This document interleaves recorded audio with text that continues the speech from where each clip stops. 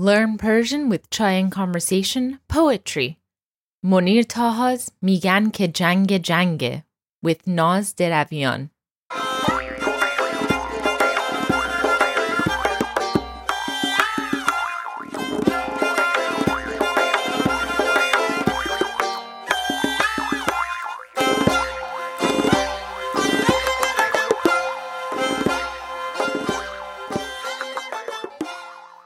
Salam be hamegi and welcome to the introductory lesson on Monir Taha's poem میگن که جنگه, recorded with her daughter, author of the very popular Iranian cookbook Bottom of the Pot, Naz Deravian. I am Layla Shams, host of Learn Persian with Chai and Conversation. So in this first episode, Naz and I talk about Monir and her history as a poet and as Iran's first female lyricist. And then we'll read the poem, both in Persian and its English translation, and talk about the poem in general. It's a particularly relevant poem at this moment in time. I really enjoyed hearing about Monir's history, especially as it relates to the role of women in general in Iranian society in the past and how it relates to today. There's also a very popular song that uses this poem as its lyrics, and we'll link to that in the show notes. This is the first lesson on this poem. In subsequent lessons, I'll go over individual words and phrases of the poem so we can learn them and add them to our Persian language vocabulary. That way, you can use them in your own conversational Persian. But more on that later. For now, let's get to my conversation with Naz. Naz Deravian, thank you for doing this poetry episode with me. I'm super excited. Thank you so much for having me, Layla June. I'm happy to be here. We're going to be talking about your mom, and it's the day after Valentine's Day, so I'm sure that I think it's a good time to talk about our mothers, the first love that we had, right? Exactly, yeah. Sadly, I couldn't be with my mom yesterday, but we talked on the phone. Good, nice. And we're going to be talking about one poem specifically that was really touching to me the first time that I heard it on Taste the Nation when you recited it. And I actually reached out to you back then asking if we could talk about this poem for the podcast series because first, it's a very relevant poem. It's arguably become more relevant now since that was in 2020, right? That show came out. When we shot Taste the Nation, Oh my gosh, it was pre-pandemic. So no, I think we shot it in 2019 and then it aired in 2020. That's right. Exactly, which was a very, the whole pandemic shutdown happened right before Nowruz. This poem is about Bahar. So it was very applicable at that time as well.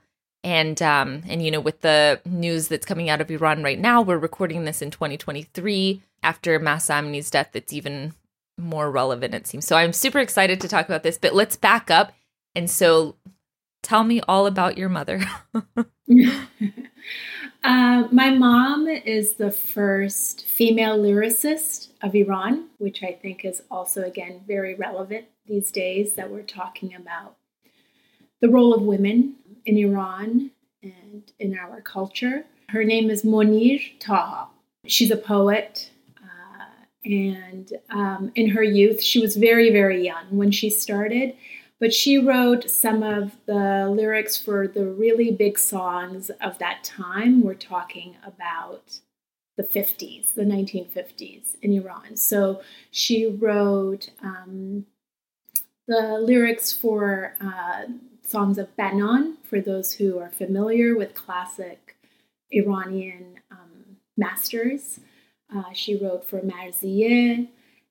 She collaborated with her violin teacher, who was Ustad Ali Tajvidi, who was a master violinist, and he would put the music to her lyrics. So Ali Tajvidi would come to my mom's house when she was about, I think, 12 or so to teach her violin, to instruct her violin. And maybe around the time that she was 14, he was also younger at the time, maybe in his 20s. And he played her a song for her. And as the story goes, if I'm getting it correctly, and forgive me, Malanjan, if I'm not, she then put some lyrics to his song, and that's where this collaboration started. At the age of 12? 14. 14. Wow. The time that at the age of 14. She she kind of rose to fame very, very young.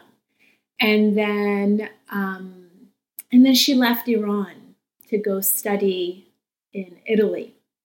And then things changed. What year was she born?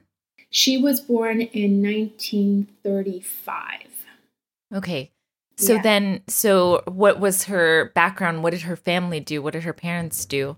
Yeah, she has a very interesting life story. It's typical in many ways and then not. So she wasn't raised by her parents. She was close to her parents, but she wasn't raised by her parents. She was raised by her Amme and Amu, her aunt and uncle.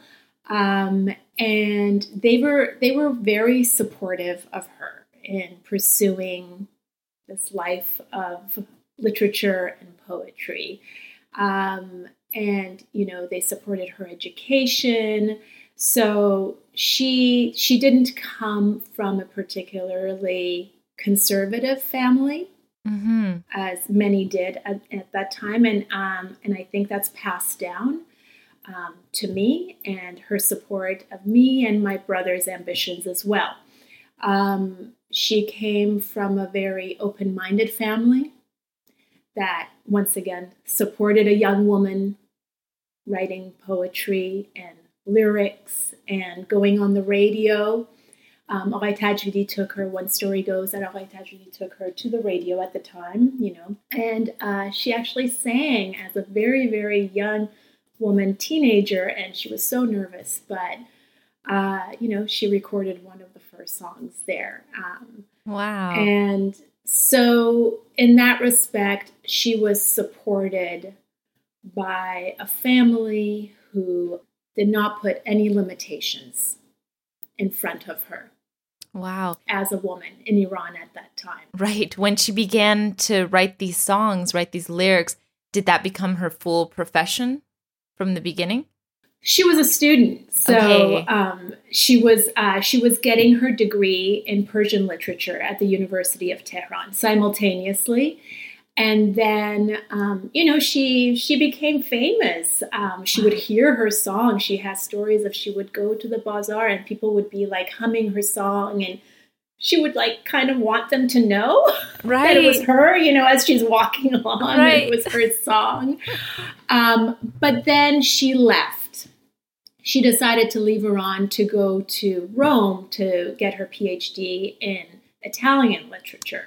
Wow. And that kind of put a pause in her continuing in that field. And what year was that she left?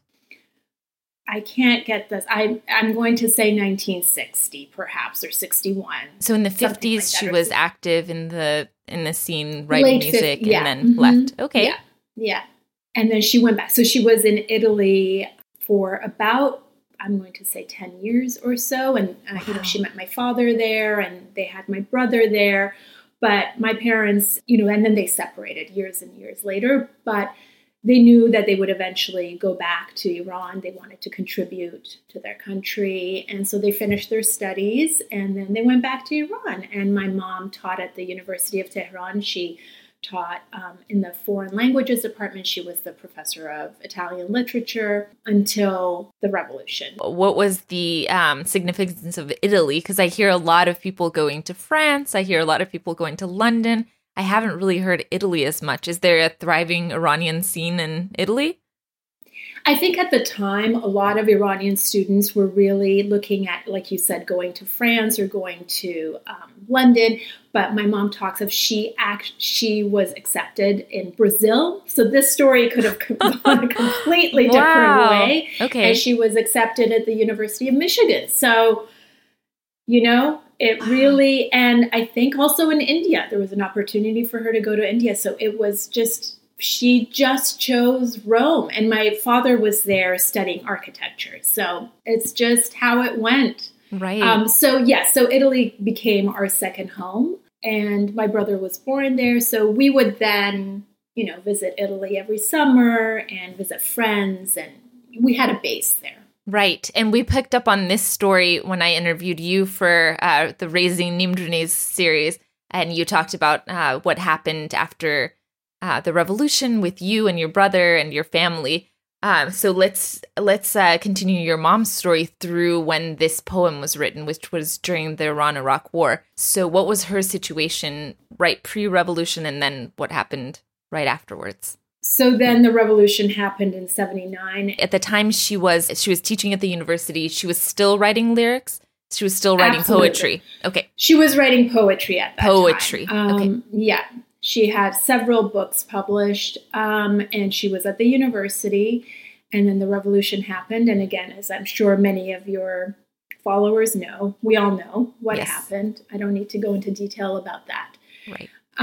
We left Iran in the summer of 1980. So we were there for the revolution and for a short period of time afterwards, right before the war, the Iran-Iraq War, which, if I'm not mistaken, was September of 1980. So we went to Italy, as we did every summer, but at the time, my parents had given up their Italian residency when they moved back to Iran. Wow. So we couldn't stay in Italy, not permanently, which would have been what we would have liked to do. And when we left, we didn't leave with the intention of never going back to Iran. When we got there, the situation got really bad, and then we knew that there were the murmurs of the war starting. My brother was 14 or 15 at the time, and we knew that he would have been drafted. Right. He would have been one of the first ones. So then began the search for a home, like so many of our stories. And there was a community of Iranians in Rome, and we all bonded together. And sadly, at the time, not many places were taking in Iranians. America had its doors shut to us. There was not even a chance of us getting in.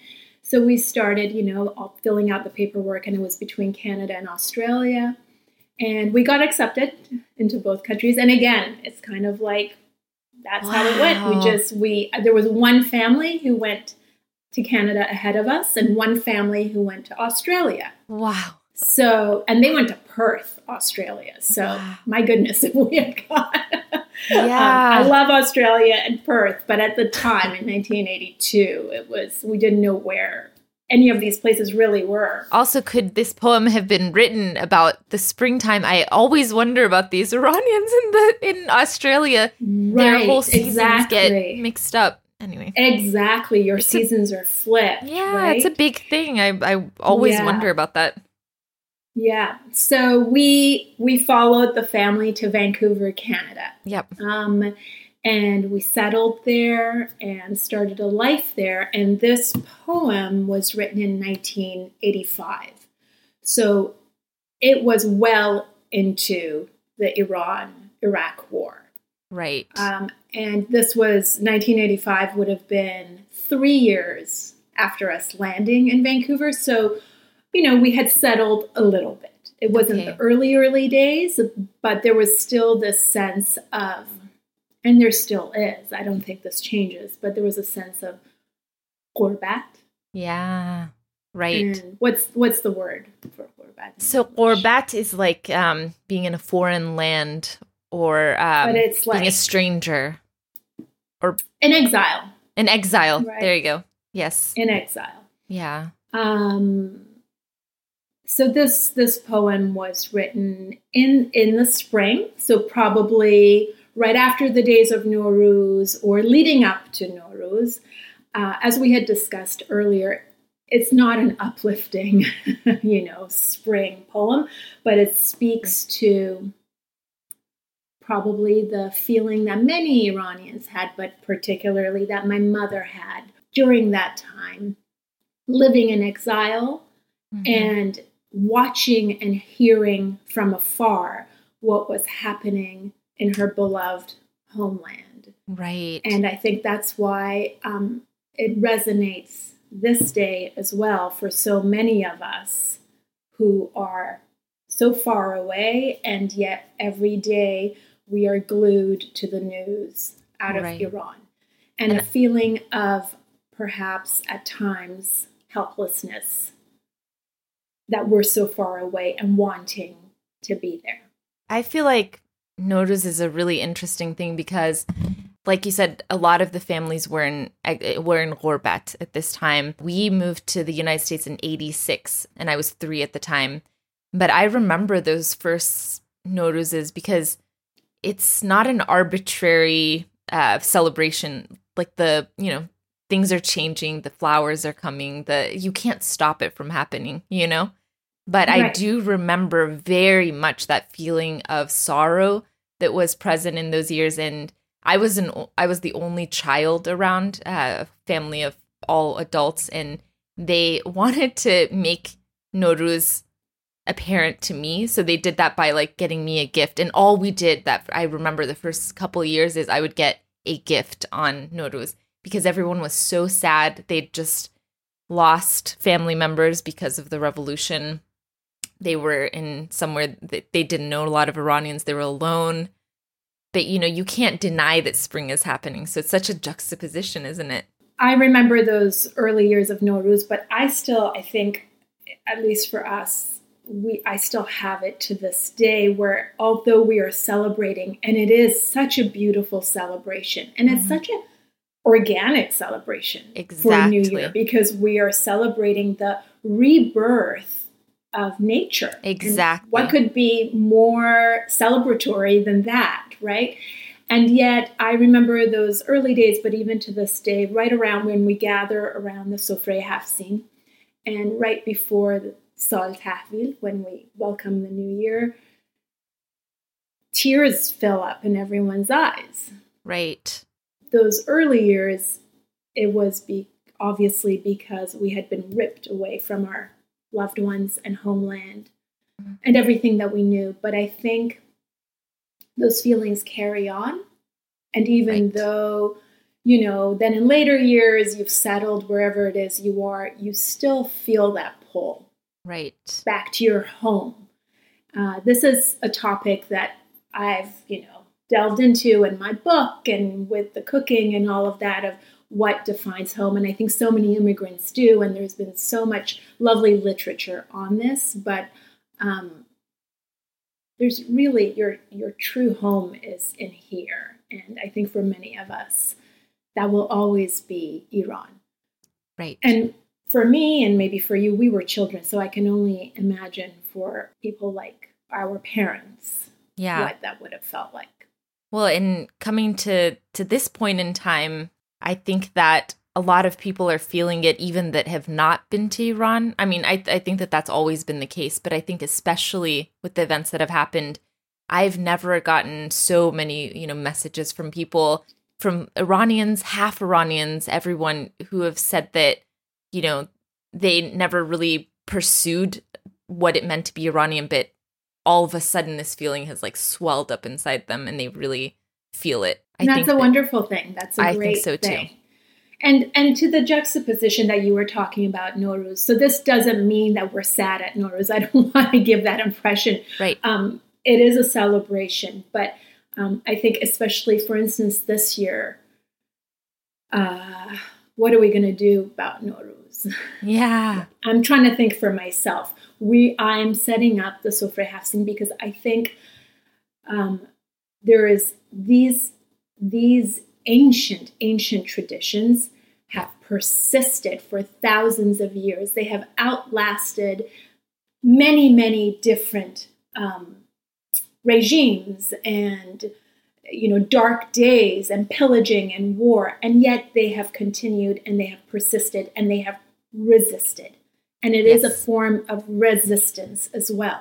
Mm-hmm. So us continuing these traditions can be a form of resistance as well. Absolutely. And especially with the Islamic Republic, they have tried to downplay the importance of Nowruz and all these celebrations and traditions as well. And that has, the Iranian people have completely resisted that. And I think that Nowruz has become more and more important for the diaspora community every year since the revolution.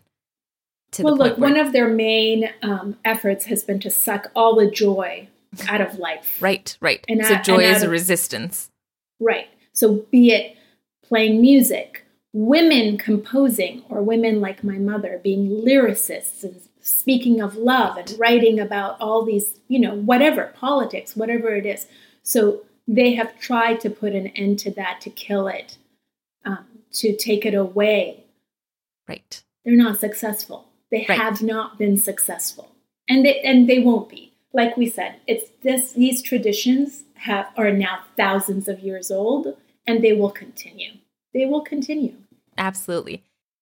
So 3 years ago, when Padma Lakshmi came to you to create this show, you had a different poem picked out to read of your mother. So can you tell us the story about that? What happened, and how did this poem come up? Yes. So they had asked me to, read a poem or something, and I thought, well, it's a show about food, and we'll keep it light. And this is a funny story, but so my mom wrote a song about me when I was a teenager, and Sattar sang it, the famous Iranian singer from the 80s sang it, and it kind of became an Iranian club song or whatever. So we would hear it when we'd go into these events. I would just be like, oh my God. Wow, that's funny. And the name of the song is Naz Golak. My name is Naz Gol. So the name of the song is Naz Golak. And she wrote it when maybe I was around 14 or 15 and behaving, going through my teen years. Mm-hmm. And credit to her, she was taking joy actually of sitting back and watching me go through these ups and downs and navigating the teenage years. And much to her credit, again, giving me the space to do that without coming down on me hard. Like falling in love and having crushes and getting my ears pierced or whatever it was that I was doing. Right. Getting into a little bit of trouble. Or a lot of trouble at times. So she wrote a song about it, and it's a dance song, and it's really lovely. So I thought, cute, I'll read this. This will be really fun.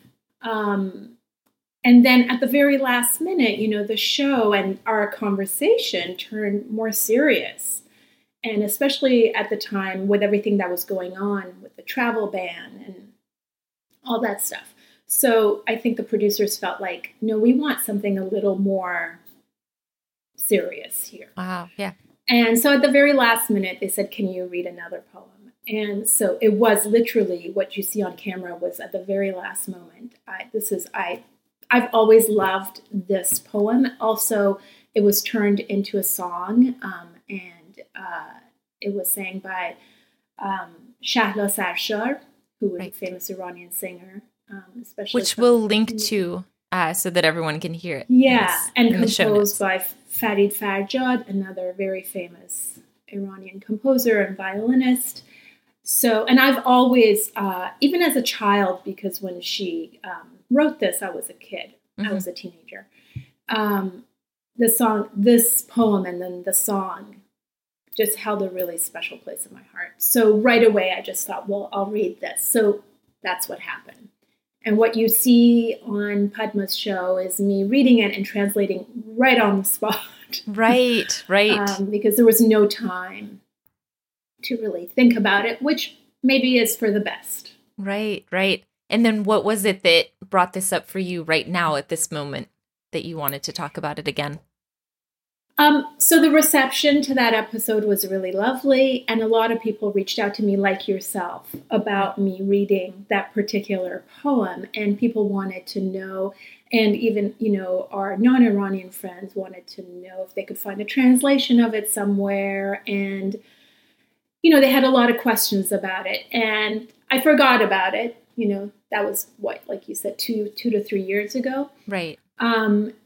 And then just with the events of the past 5 months and us coming upon Nowruz and spring, it made me think of the song again, but in particular, the notion of living in exile and being a witness to what is happening and feeling the need to do something and not knowing what to do. I think that really resonated with so many of us. Right. In these past 5 months, watching the footage coming out of Iran and trying to raise awareness about Iran and keep raising our voices about what's happening and not letting it die. But so that's what made me think to go back to this. Wonderful. Well, I think that's a good introduction. If there's anything else that you want to add, and if not, I think let's just dive into the poem. So Naz will read the Persian and I'll read the rough translation. It's hard to translate poetry because there's a rhyme, there's a rhythm, which is why it's really nice to learn poems in their original language, which is what we'll be doing with this one. But we have a rough translation that we kind of went back and forth on a little. So I'll be reading that. Yes. So again, we're not professional translators here. So. Right. So the title of this poem is میگن که جنگه. Which is, they say it's war. بهار بهاره، دلم چه بیقراره، همین حالاست که چشمام یه آسمون بباره. It's spring. My heart is so unsettled. Any moment now my eyes will rain down a sky full of tears. دلم برات چه تنگه، غمت چه رنگ و رنگه، بهار تو عزیزه، خزونتم قشنگه. My heart yearns for you. Your sorrow has so many colors. Your spring is so precious. Your fall is also beautiful. یه روز دیوونه بودم، پر از بهونه بودم، بهار آرزو را گل و جوونه بودم. There was a time I was young and wild. I was full of excuses. My springtime of dreams was full of flowers and buds. میگن تو کوچه باغات سیاه‌پوشن کلاغات، نمیخونن نمیگن کبوترا و زاغات. They say that in your alleys and gardens, your crows are wearing black. They don't sing, they don't speak, your pigeons and your ravens. میگن که جنگه، خمپاره و تفنگه، به هر کجا عزیزی سرش به روی سنگه. They say it's war, it's bombs and guns. Everywhere our dear ones rest their head on a rock. بهاره، دلم چه بیقراره. It's spring. My heart is so unsettled.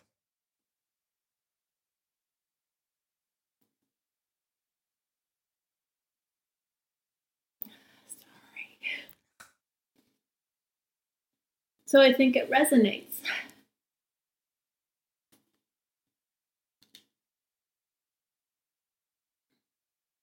Yeah. I can't believe that after all these years, it could have been written this year. Yeah, and she's written a lot these past 5 months. Yeah. There was a lot that came out. But, oh, wow. Has she published any of it? No, I just kept sharing them on Instagram whenever I could. But yeah, this could be sadly repeated, or it could be just written, yesterday or back in late September. Right. It's funny, as I was preparing for this, when I was reading it, I was still thinking about the Iran-Iraq war, but without that context at all, it does sound like it was just written for exactly what's been going on in Iran right now. Yeah, and I think what I appreciate about this one is that it's also, especially for your program, it's, I think it's it's easily understood. Right. That you can translate it easily, and the sentiment behind it is you can understand it in any language, really. Right, right. And you were worried about this poem being not a very hopeful poem. What do you think about it? Is it that you want to share? What is the message that you want people to get out of it? Yeah, I think it's a hamdeli. It's a heart-to-heart with our fellow Iranians who might be walking around these past 5 months, these past 44 years, these past 100 years, but especially in particular these past 5 months, that so many of us perhaps have been walking around with this lump in our throat. Lump in our throat, thank you. And, when she says, Hamin halas ke cheshmam ye asamun bebare, right. At any moment now, my eyes are filled with a sky full of tears, right? Exactly. It's just latent. Yes, it's there. And I think I can only speak for myself that, but perhaps other people can relate, that we've all been walking around. But I know for myself that it's been important to channel that. And it's not about me or my pain or my history, or it's about those who are in Iran. Absolutely. It's about them. And whatever it is that I'm feeling, yes, it's important too, but it's inconsequential compared to what they are going through and feeling. However, this is a way of to reach out and say, our bowls, the lumps in our throats are connected. Right. And it's okay to take a moment if you need to and cry a sky full of tears. I love that. And I also love that, it starts out by saying, میگن که جنگه. I feel like, now is a particularly different kind of time, but even in the pandemic, it's like kind of what we were talking about. You can't stop nature. You can't stop the world from celebrating in a way, no matter what's going on. So there's, jangé, میگن که جنگه. Like, I'm hearing about this. This is happening. Or میگن که کوروناست. Or میگن که حالا انقلابه. There's all these things happening, but nature is going to happen. So in a way, and میگن که جنگه, but it's still bahar. Like those two things. Exactly. There is a war and spring is happening at the same time. Spring is happening. So and you can't stop it. And it's okay. It's okay to recognize that as well, that both of these things can happen simultaneously. This is Layla with a quick message for you. Please note that this podcast episode is only one part of the lesson. We also have a complete PDF guide for this lesson where you can see the entire poem written out in Persian script and in English phonetic script so you can follow along. In addition, you can join our community of learners that are discussing this poem in our Chai and Conversation community and even memorizing the poem. Memorizing poetry is our favorite way at Chai and Conversation of learning the Persian language. You can get more information on getting a free 30-day trial to sign up for our poetry program on our website at chaiandconversation.com/poetry. Now, back to the episode. And so you said it's not very hopeful, but in a way it is hopeful, and it's okay for things not to be like I don't know that it's not hopeful. I wanted to be clear that, if this is like a part of a Nowruz program, I'm not saying it's spring and everything's so lovely and wonderful. Right. I didn't want it to be a downer. Right. I was worried that it might be not appropriate that way. But, and I think I can speak for my mom here because this is something she's always repeated and believes truly in her heart, is that no matter what, there is always hope. That is not negotiable. I love that. I feel like it's important for us to talk about these things, to acknowledge what's going on, to like you said, do some hamdeli, and to be there for each other. And this poem does a really beautiful job of doing that. So it is. I think, like we said earlier, I think so many of us were ripped away from, friends and loved ones. And then we built our own communities. And perhaps for some, that community meant non-Iranians. Like, we're not surrounded with a lot of Iranians. Right. I can speak for myself. That's true for myself. And in the past 5 months, we've, she says, Dilam barat chetenge. She's talking to Iran, right? I miss you. Right. I miss you so much. Qamet che rang varange. She's not talking about the sorrow of Iran, but the sorrow that she feels for Iran is of all colors. It's all sorts of sorrow. There's like the sorrow of missing you, the sorrow of not being there, the sorrow of what the country's going through. Right. It's all sorts of sorrow, right? I lost my point. Well, even the part where she says "Bahar to azize, khazunetam qashange." So khazun is generally that means the fall. So she's saying your spring is so precious, but your fall is also beautiful. So even your sorrow is, like you're saying, it's complex. Yes. It's complex.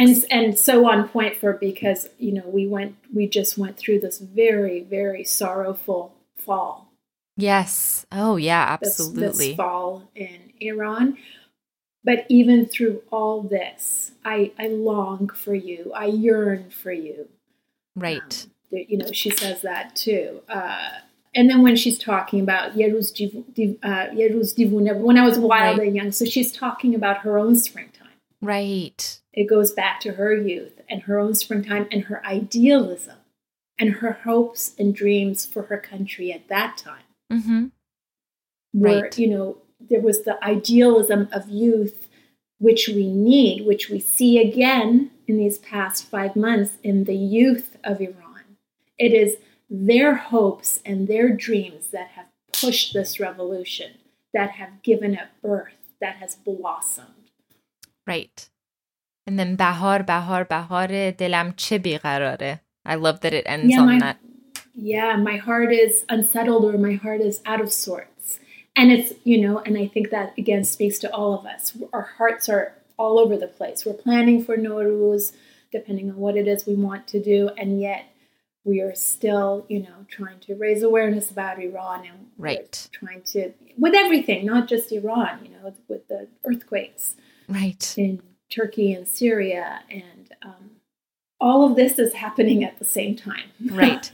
Well, one thing that's different now from what was going on back then, and I think like going back to that point where meegan ke jangé, they say it's war. We have a lot more connectivity with what's happening. Yes. It's a huge difference, and I think we should talk about that as well. Yes. So this was written in 1985. We didn't have social media. We didn't have cellular phones we didn't have, all these different forms of getting in touch with each other. So you would hear about something that's happening a week later. Exactly. Or 2 weeks later. And our conversations with our loved ones on the phone were very quick.